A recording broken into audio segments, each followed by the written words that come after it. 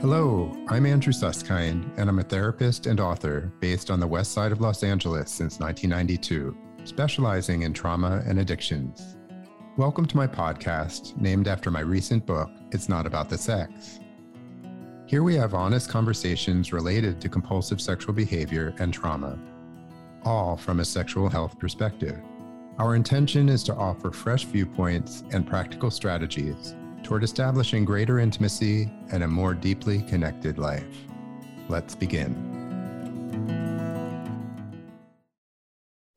Dr. Mel Pohl is a family practitioner, and he's also the senior medical consultant of the pain recovery program at the Point Malibu Recovery Center.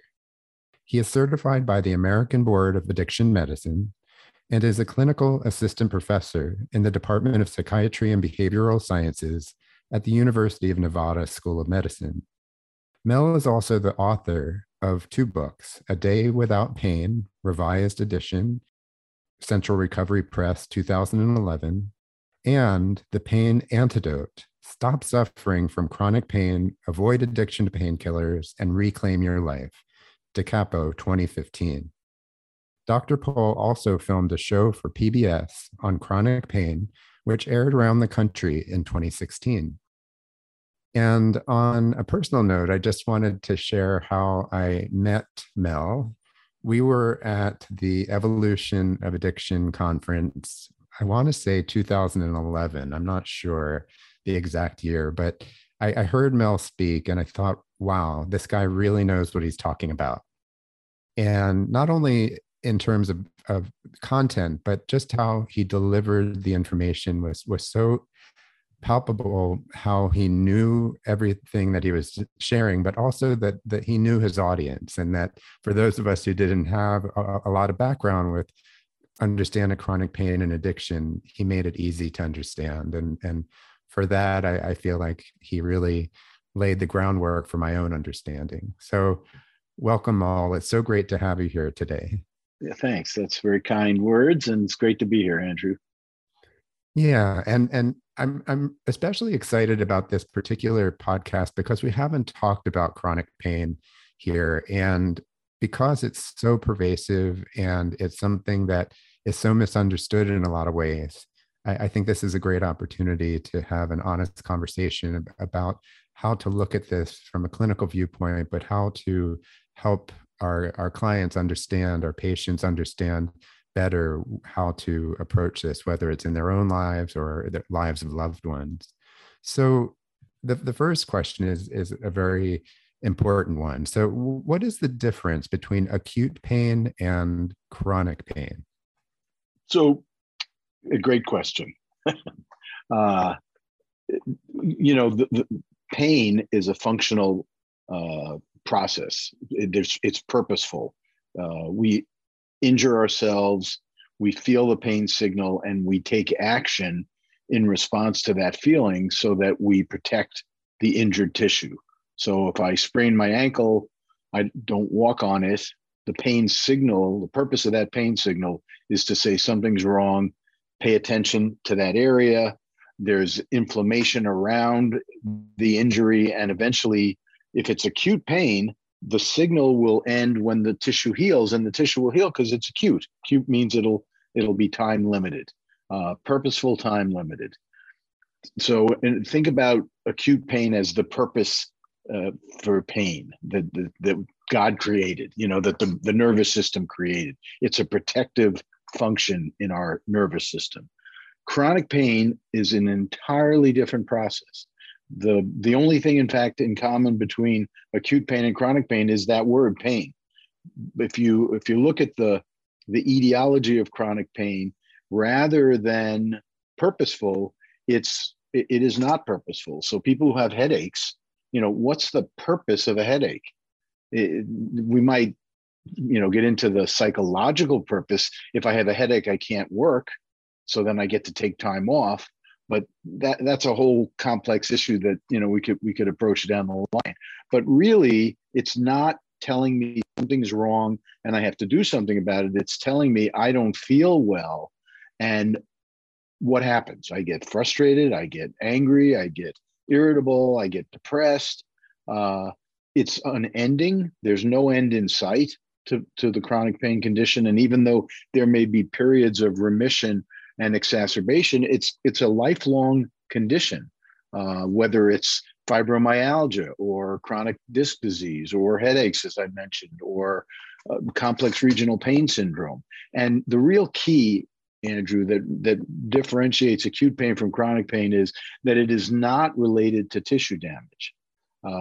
The mind says, oh, there must be some reason, there must be some cause in my body that is making this pain hurt, when in actual fact, it's the brain itself that is misfiring. It's a miscommunication. It's misreading of the signals that come from the body and cause an interpretation that something is really out of whack and I have to do something about it, when in fact, that's not the truth.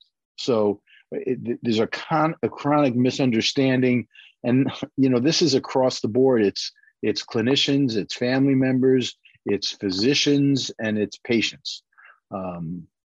So a different process. We, in the medical profession, have done a disservice to patients in that we treat chronic pain like it's just more of the same.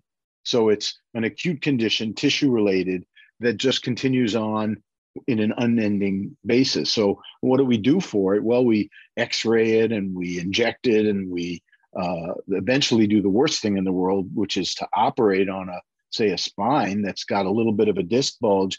We attribute the pain to the disc bulge. We put titanium rods in the spine in a fusion procedure, and the chance of that really working is very, very slim.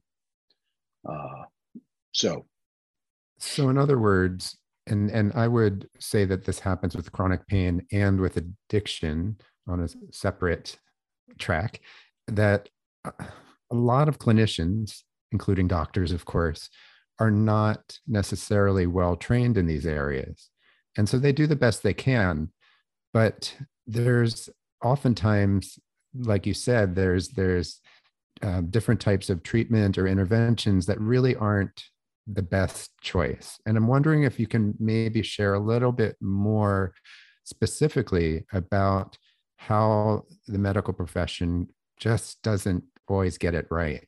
Yeah. Well, I'd where do I start? I mean, I guess I would begin with the basic premise that most physicians, most clinical practitioners of the medical sciences are not well trained in listening.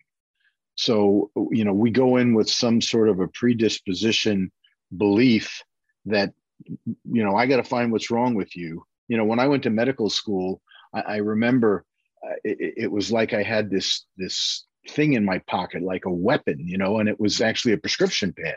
And I could whip it out, and I could give you an antibiotic, and I could give you a decongestant, and I could make a diagnosis and send it into the insurance company. That really didn't have much to do with what you were telling me when you came to see me. And if I'm not really listening and attuned to what the patient is saying, we really miss the boat. The other thing is that when somebody comes in, it tends to make us as clinicians, but certainly as physicians, very uncomfortable, because we honestly don't know what to do. Chronic pain it's just, there's so much suffering associated with chronic pain, and we're just not equipped. We don't have the time, we don't have the energy. And again, we have several tools. We have needles if we're anesthesiologists, pain doctors. We have knives if we're surgeons, and we have prescription pads for everybody else. And all too often, the easy, direct, and popular thing to do is I give you a prescription. And if what I give you doesn't work, when you come back, I give you something stronger. And that's the way we proceed. Wow. So I think what I'm hearing is that there's sometimes, maybe a lot of the time, a lack of humility when it comes to not knowing. Well, I guess you've nailed that one. You must be a therapist. Yeah, it is. It's I don't ascribe motivation. I think really it comes from an insecurity or an inability to really be helpful. Because, in the medical model of sort of Western medicine, it's make a diagnosis and give a prescription, and fix what's wrong. Well, when we're really looking at chronic pain, we're looking at brain misinterpretation, and there is no simple, easy answer to what to do about that. Sure. It's much more complicated. So in my inadequacy, I do the best I can with what I've got, and it's a 10 or 15-minute appointment. This is an hour-long conversation. Sure. So, some docs get it; they understand their limitations, and some really just don't. Sure. So, of course, as part of this conversation, the idea of considering opioids is part of what goes on out there. How can you, as a physician, justify withholding opioids from people who are suffering with chronic pain? Sure. So, opioids, of course, narcotics like hydrocodone or oxycodone or morphine or methadone or fentanyl. I mean, there's probably hundreds out there, but certainly tens and 20s of these different prescriptions are potent painkillers, and they are appropriate. Actually, the only time they're really appropriate is for acute pain, because the use is time limited. They are effective to diminish the pain signal. And the CDC put out guidelines in 2016, and they've been pretty well challenged, and they're battering them around right now. But one of the fundamentals was, if you're treating acute pain, do it for a really short time, 3 to 7 days worth of a prescription. Don't give a month's supply of anything. So what about the person with chronic pain? Well, when we set the stage, that person's going to have a lifetime of this condition. So do we want to commit that person to take a lifetime of opioids? What happens over the course of time, long-term with opioids, is several things. One is tolerance develops. So that means they don't work as well. So the next step is to increase the dose, because the body accommodates to the opioid presence. Tolerance means you got to have a higher dose to get an effect. And then, of course, physical dependence occurs. So that means I can't live without them. So now my body has become so used to this drug that I'm normal with it, I'm abnormal without it. And then if we're going to use opioids for chronic pain, it ought to be, let's do it for a month, see how it goes. And chances are by the first or second week, the benefit is achieved, limited, and then it starts to diminish. There's a choice point there. What do? Do I increase the dose, which is what typically I'll do, or do I say, you know what, the trial, it's not like you're taking one every 2 or 3 or 4 days. You're taking 3 a day, and now you're telling me they don't work. So we could go to 4 a day or double the dose, or we could say this is not a good trial with this, and we should exit before we get down the road with you on high doses of opioids and less efficacy for your pain. The last thing to say is that opioids are actually what we call pro-inflammatory. So we've learned over the course of time that opioids cause more pain in the long run. Wow. They inflame certain areas of the brain. They cause certain support cells to become activated. They cause the secretion of inflammatory chemicals. And the net effect is that the person has more pain on the opioid than off. I have a patient in treatment right now, and she was on 1,000 milligrams of morphine equivalent a day. That's 60 milligrams of methadone, 75 micrograms of fentanyl every 3 days in a patch form, and 150 milligrams of oxycodone a day. That's a ton. I mean, I've been doing this for 40 years, and that's really a high dose. She came off her opioids, and her pain and she had very severe back pain for 6 years. Off the opioids, she's not in pain. Wow. She has no pain. So how can we explain that? Well, inadvertently, she and her physician got caught in this conundrum of higher dose, higher dose, Mm. higher dose, higher Mhm. dose. And, we misunderstood the signal of, no, really the chronic pain was related to a whole lot of other issues that were not properly treated with opioids. Mm. The statement that you made about opioids being pro-inflammatory and how counterproductive they truly are is astounding, because I didn't know that, and I imagine Mm, that most people, most clinicians, don't realize that. yeah. But it's so important to understand, and I'm glad we're shifting into some more optimistic questions to focus on, because what you bring to the table is truly something refreshing and an alternative that Mhm. that I don't know, maybe you can speak to this now or at another point, but I'm not sure why it's not more widely understood. It's a very astute question. Um, I think it really underscores some of the things we've already talked about, which is that the system is built for disease and pathology and Mhm. prescriptive measures. So successful treatment of a patient is writing the Mhm. prescription and getting him or her out of your office in Mhm. 10 minutes so you can see the next patient. It's not really making the connection that you and I know is most important in Mhm. really touching people and communicating with people. And it Mhm. turns out diminishing suffering from chronic pain. So, it needs a system overhaul. And Sure.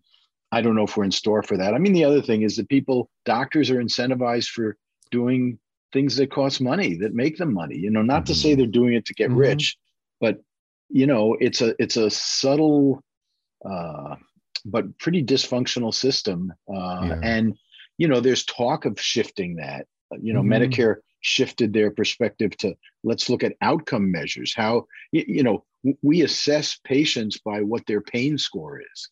Their pain score is high, we up the dose of medication. We ought to be assessing them not on what's the matter, but what matters to you. How's your life? Mhm. Where do you go? Do you have joy in your life? Are you having Mhm. fun? Are you able to hang out with your grandkids? No, I'm in bed all day. The only thing that gives me respite is medication for an hour or two. That's a terrible way to live. Yeah. Uh, I could talk all day about what we're hitting on now, but Yeah. I really want to hear about what works. So tell us more about what are the effective measures to treat Yeah. chronic pain. Yeah. So, I'm not a youngster. I've been in the field for over 40 years. I thought I'd be winding down, and I got to this job offer at the Point Malibu Recovery Center. And as you know, Malibu is it's just a lovely place to go and hang out. So we have this really excellent team-based approach to chronic pain. We call it pain recovery as opposed to pain management. And it's really about how do you find the quality in your life and Mhm. the relief from the suffering. And it's really based on some of the premises that we've already touched on. The first is to acknowledge that the pain is real and really pay very exquisitely close attention to the story that the patient has to tell. And Mhm. then to really begin to look at what the story is based on. And more often than not, the story of chronic pain is based in fear. Fear that it's going to get worse, fear that I'm going to become disabled, fear that if I move, it will hurt. So I don't move. It's called fear avoidance or kinesiophobia, phobia of movement. Mm. And before you know it, the fear is driving the pain. So Mhm. instead of the pain causing the fear causes the pain. And what's associated with fear is anxiety and activation of the nervous system. So the core elements of our pain recovery program are to help the patient see the truth, which is the tissue is not the issue. The issue is your brain. And Mhm. then to teach them, in the time that we have with them, measures to turn down the volume inside the middle part of the brain, which of course is where the drugs work. So, the drugs temporarily turn it down, but in the long run, it ratchet it up. But the problem is that this middle part of the brain where emotions are lodged and where pain exists, the volume's turned up inside that part of the brain. So measures that work to turn down the volume are really the essence of pain recovery. And, we use breathing techniques, and we use mindfulness practice, and we use polyvagal theory to help people co-regulate, by being around other people and diffuse some of the seriousness of their own condition. We use a process called pain reprocessing therapy, which is this really cool science that's been developed by Alan Gordon at USC. He's in the pain, I forget what it's, I think it's pain reprocessing therapy. But anyway, they wrote an article in the Journal of the American Medical Association. So this is a controlled study of their method. And the method is essentially, it's a pretty complex process, but it's really all helping the brain correct the misinterpretation in many different ways, so that the focus is really on my beliefs and my fears and not on my body, and really reappraising and helping people somatically experience the fact that I'm perfectly safe. I personally have chronic back pain, but I can sit here and talk for hours, and I can go for a walk with my dog, and I can go to the gym, and I can lift weights, and I can hike, and I could even stand on my head, but it makes me dizzy, so I don't do that. That's where you draw the line. Yes, but it's not a functional, meaningful pain. It's just, it's my brain's interpretation that I saw my MRI. I have a bulging disc. I can feel where the bulging disc is. Well, that's not the case, because the same bulging disc exists when I'm lifting weights and I don't feel the pain. The same bulging disc exists when I'm at a concert and I don't feel the pain. The same bulging disc exists when I'm walking in the flower fields and I don't have the pain. So how can I explain that the physiology of my body is causing the pain? I can't. And as you begin to unravel that, and there's a lot of skill involved, as you can imagine, in this clinical technique, but as you begin to unravel that, and the study that I briefly mentioned is that over the course of 6 weeks, people came to the study with an average of 11 years of back pain. So these were chronic pain sufferers. It was done in Boulder, Colorado, and they divided the groups into pain reprocessing therapy, control group, and what they call treatment as usual, which was some physical therapy and some cognitive behavioral therapy. With pain reprocessing therapy, pain scores dropped from like an average of 3.8 out of 5 to less than 1 in 6 weeks. And those benefits were sustained over the course of a year. And furthermore, they did functional MRI scans of the brain, so they could actually see the brain before this treatment and after the treatment. And the brain changed.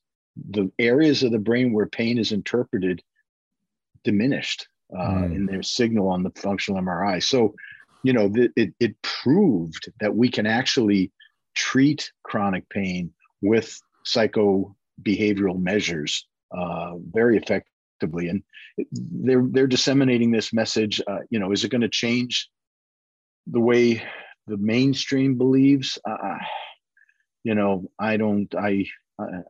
have great optimism about that.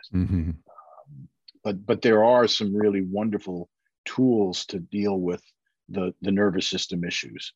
Sure. And even if it helps one person at a time, I think what you're saying over and over today is that as much as we know, we're learning all the time.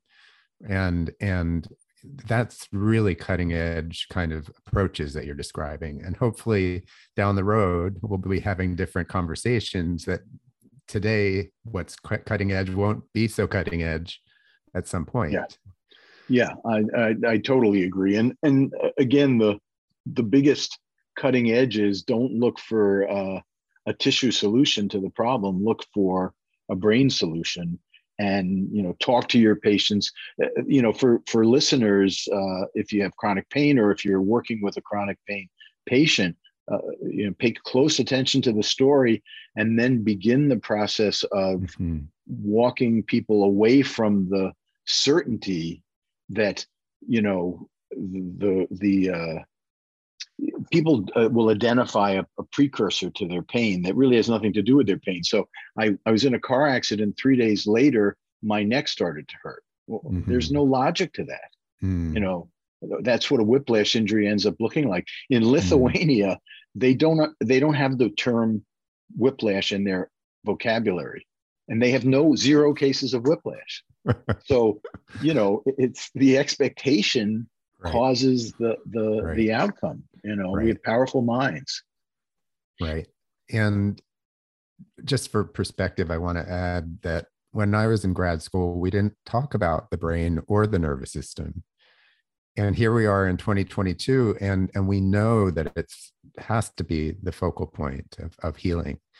Yeah. And so everything you're saying is just very significant in profound ways. Yeah. Yeah. Pain neuroscience has come leaps and bounds. I mean, I have a network of colleagues who are doing this work and talking about this work and creating miracles, among patients, where people who've suffered for years are out of pain and living their life. I've seen it over and over and over again. So it can be done, and it takes work, it takes energy, expenditure, but it's pretty remarkable. And yeah, it's all based in the brain. So how would you say pain or chronic pain is similar to chemical and process addictions? Well, there's an interesting study. Is done in a functional MRI at Northwestern University. The principal investigator is a guy named Abkarian. He's very colorful. I think he's Romanian, Vanya Abkarian. And essentially what he did was he did functional MRI scans of people with acute pain, so back pain less than 6 weeks. And then he did functional MRI scans of people with chronic pain more than 6 months. The functional MRI scans of the acute pain showed a particular part of the brain, the thalamus, lit up. And the thalamus is kind of the basic relay station of the pain signal that functions in the acute pain signal. With chronic pain, they described it as a different signature, and it was areas of the brain, particularly, and I'll say big words and hopefully some people recognize them, but the nucleus accumbens and ventral tegmental area. And these are two areas where reward is exhibited and drive are established. And guess what works in those areas?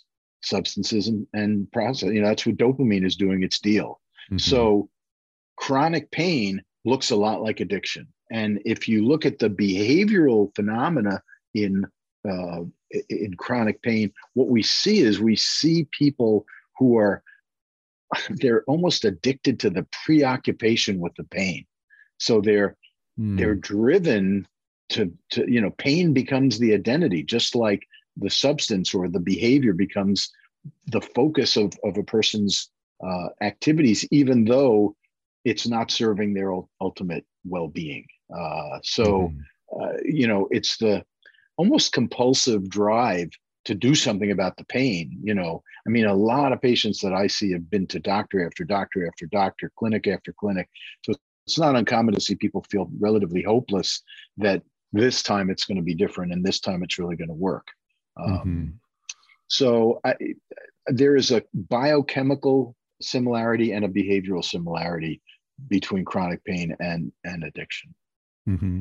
So just to illustrate, let's say someone does go from doctor to doctor to doctor, and they're getting lots of different prescriptions and have that desperation in their seeking.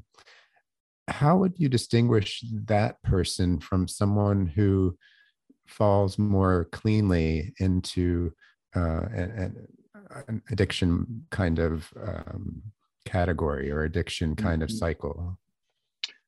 Or are they overlapping? Well, that was what I was going to say. They are overlapping. What's interesting, if we look at chemical use, people who use opioids, who have prescriptions for opioids and take them as prescribed, often end up in my clinic.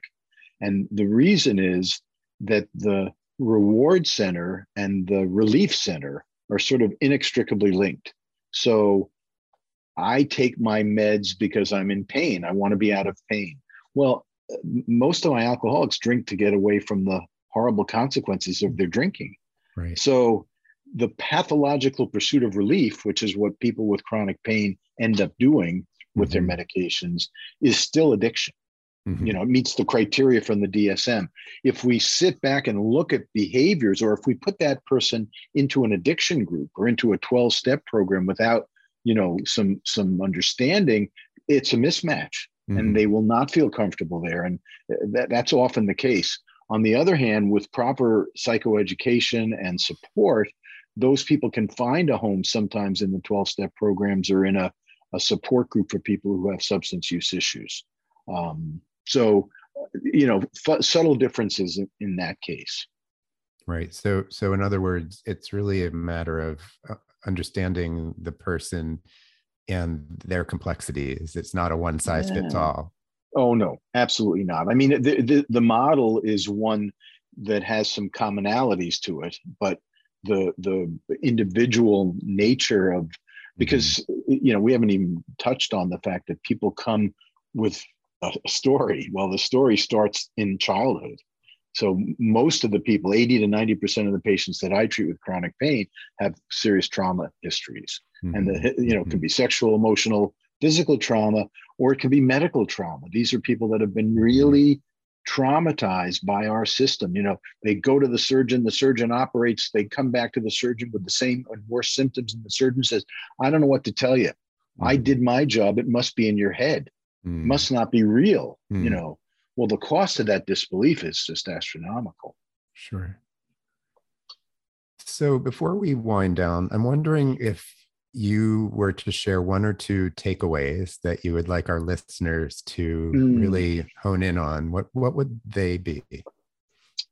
The first one would be to get curious about the process of chronic pain. You know, just some of the things that we've touched on today, you know, without dismissing them out of hand. No, he's crazy. I got disc disease. You know, I have degenerative disc disease.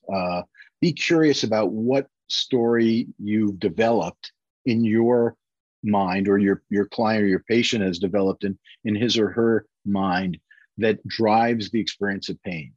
And then become curious. The next would be to notice what comes up around that. And the things that are going to come up are fear and anxiety and worry, you know, that it's going to get worse. And then begin the process of taking that apart. Now, all of those steps are pretty complicated, but so that's why I say to start, just be curious about this. There's a couple of resources to look at. I mean, you mentioned my book, of course. The book that Alan Gordon wrote is called The Way Out. And it describes in detail the study that I described and the pain reprocessing therapy treatment program that he has. That's The Way Out. And then there are two apps that I refer people to. One is Menda, MENDA. That's the one that we use at the Point with our patients. And Curable is the one that Alan Gordon actually set up. And there, you know, you can get access to them for free. And then, of course, there's a charge if you want to do something there. But if you have somebody in your life who has chronic pain, that's a great starting point, because they explain all this in a lot of detail and then move people towards solutions. Sounds like really, really helpful resources, which of course we can't get enough of, especially with something of this nature. Yeah. Yeah. So I just want to thank you so much for being here today. It's always a pleasure speaking with you, and thank you so much for sharing the time. Great. It went fast. It was great. Thanks. Thanks for the opportunity. All right. Take good care. You too. See you. Thank you. Bye-bye. Bye.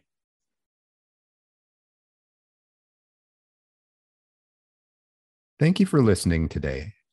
It was so terrific sharing the time with my colleague and friend, Dr. Mel Pohl, and discussing this really vital topic.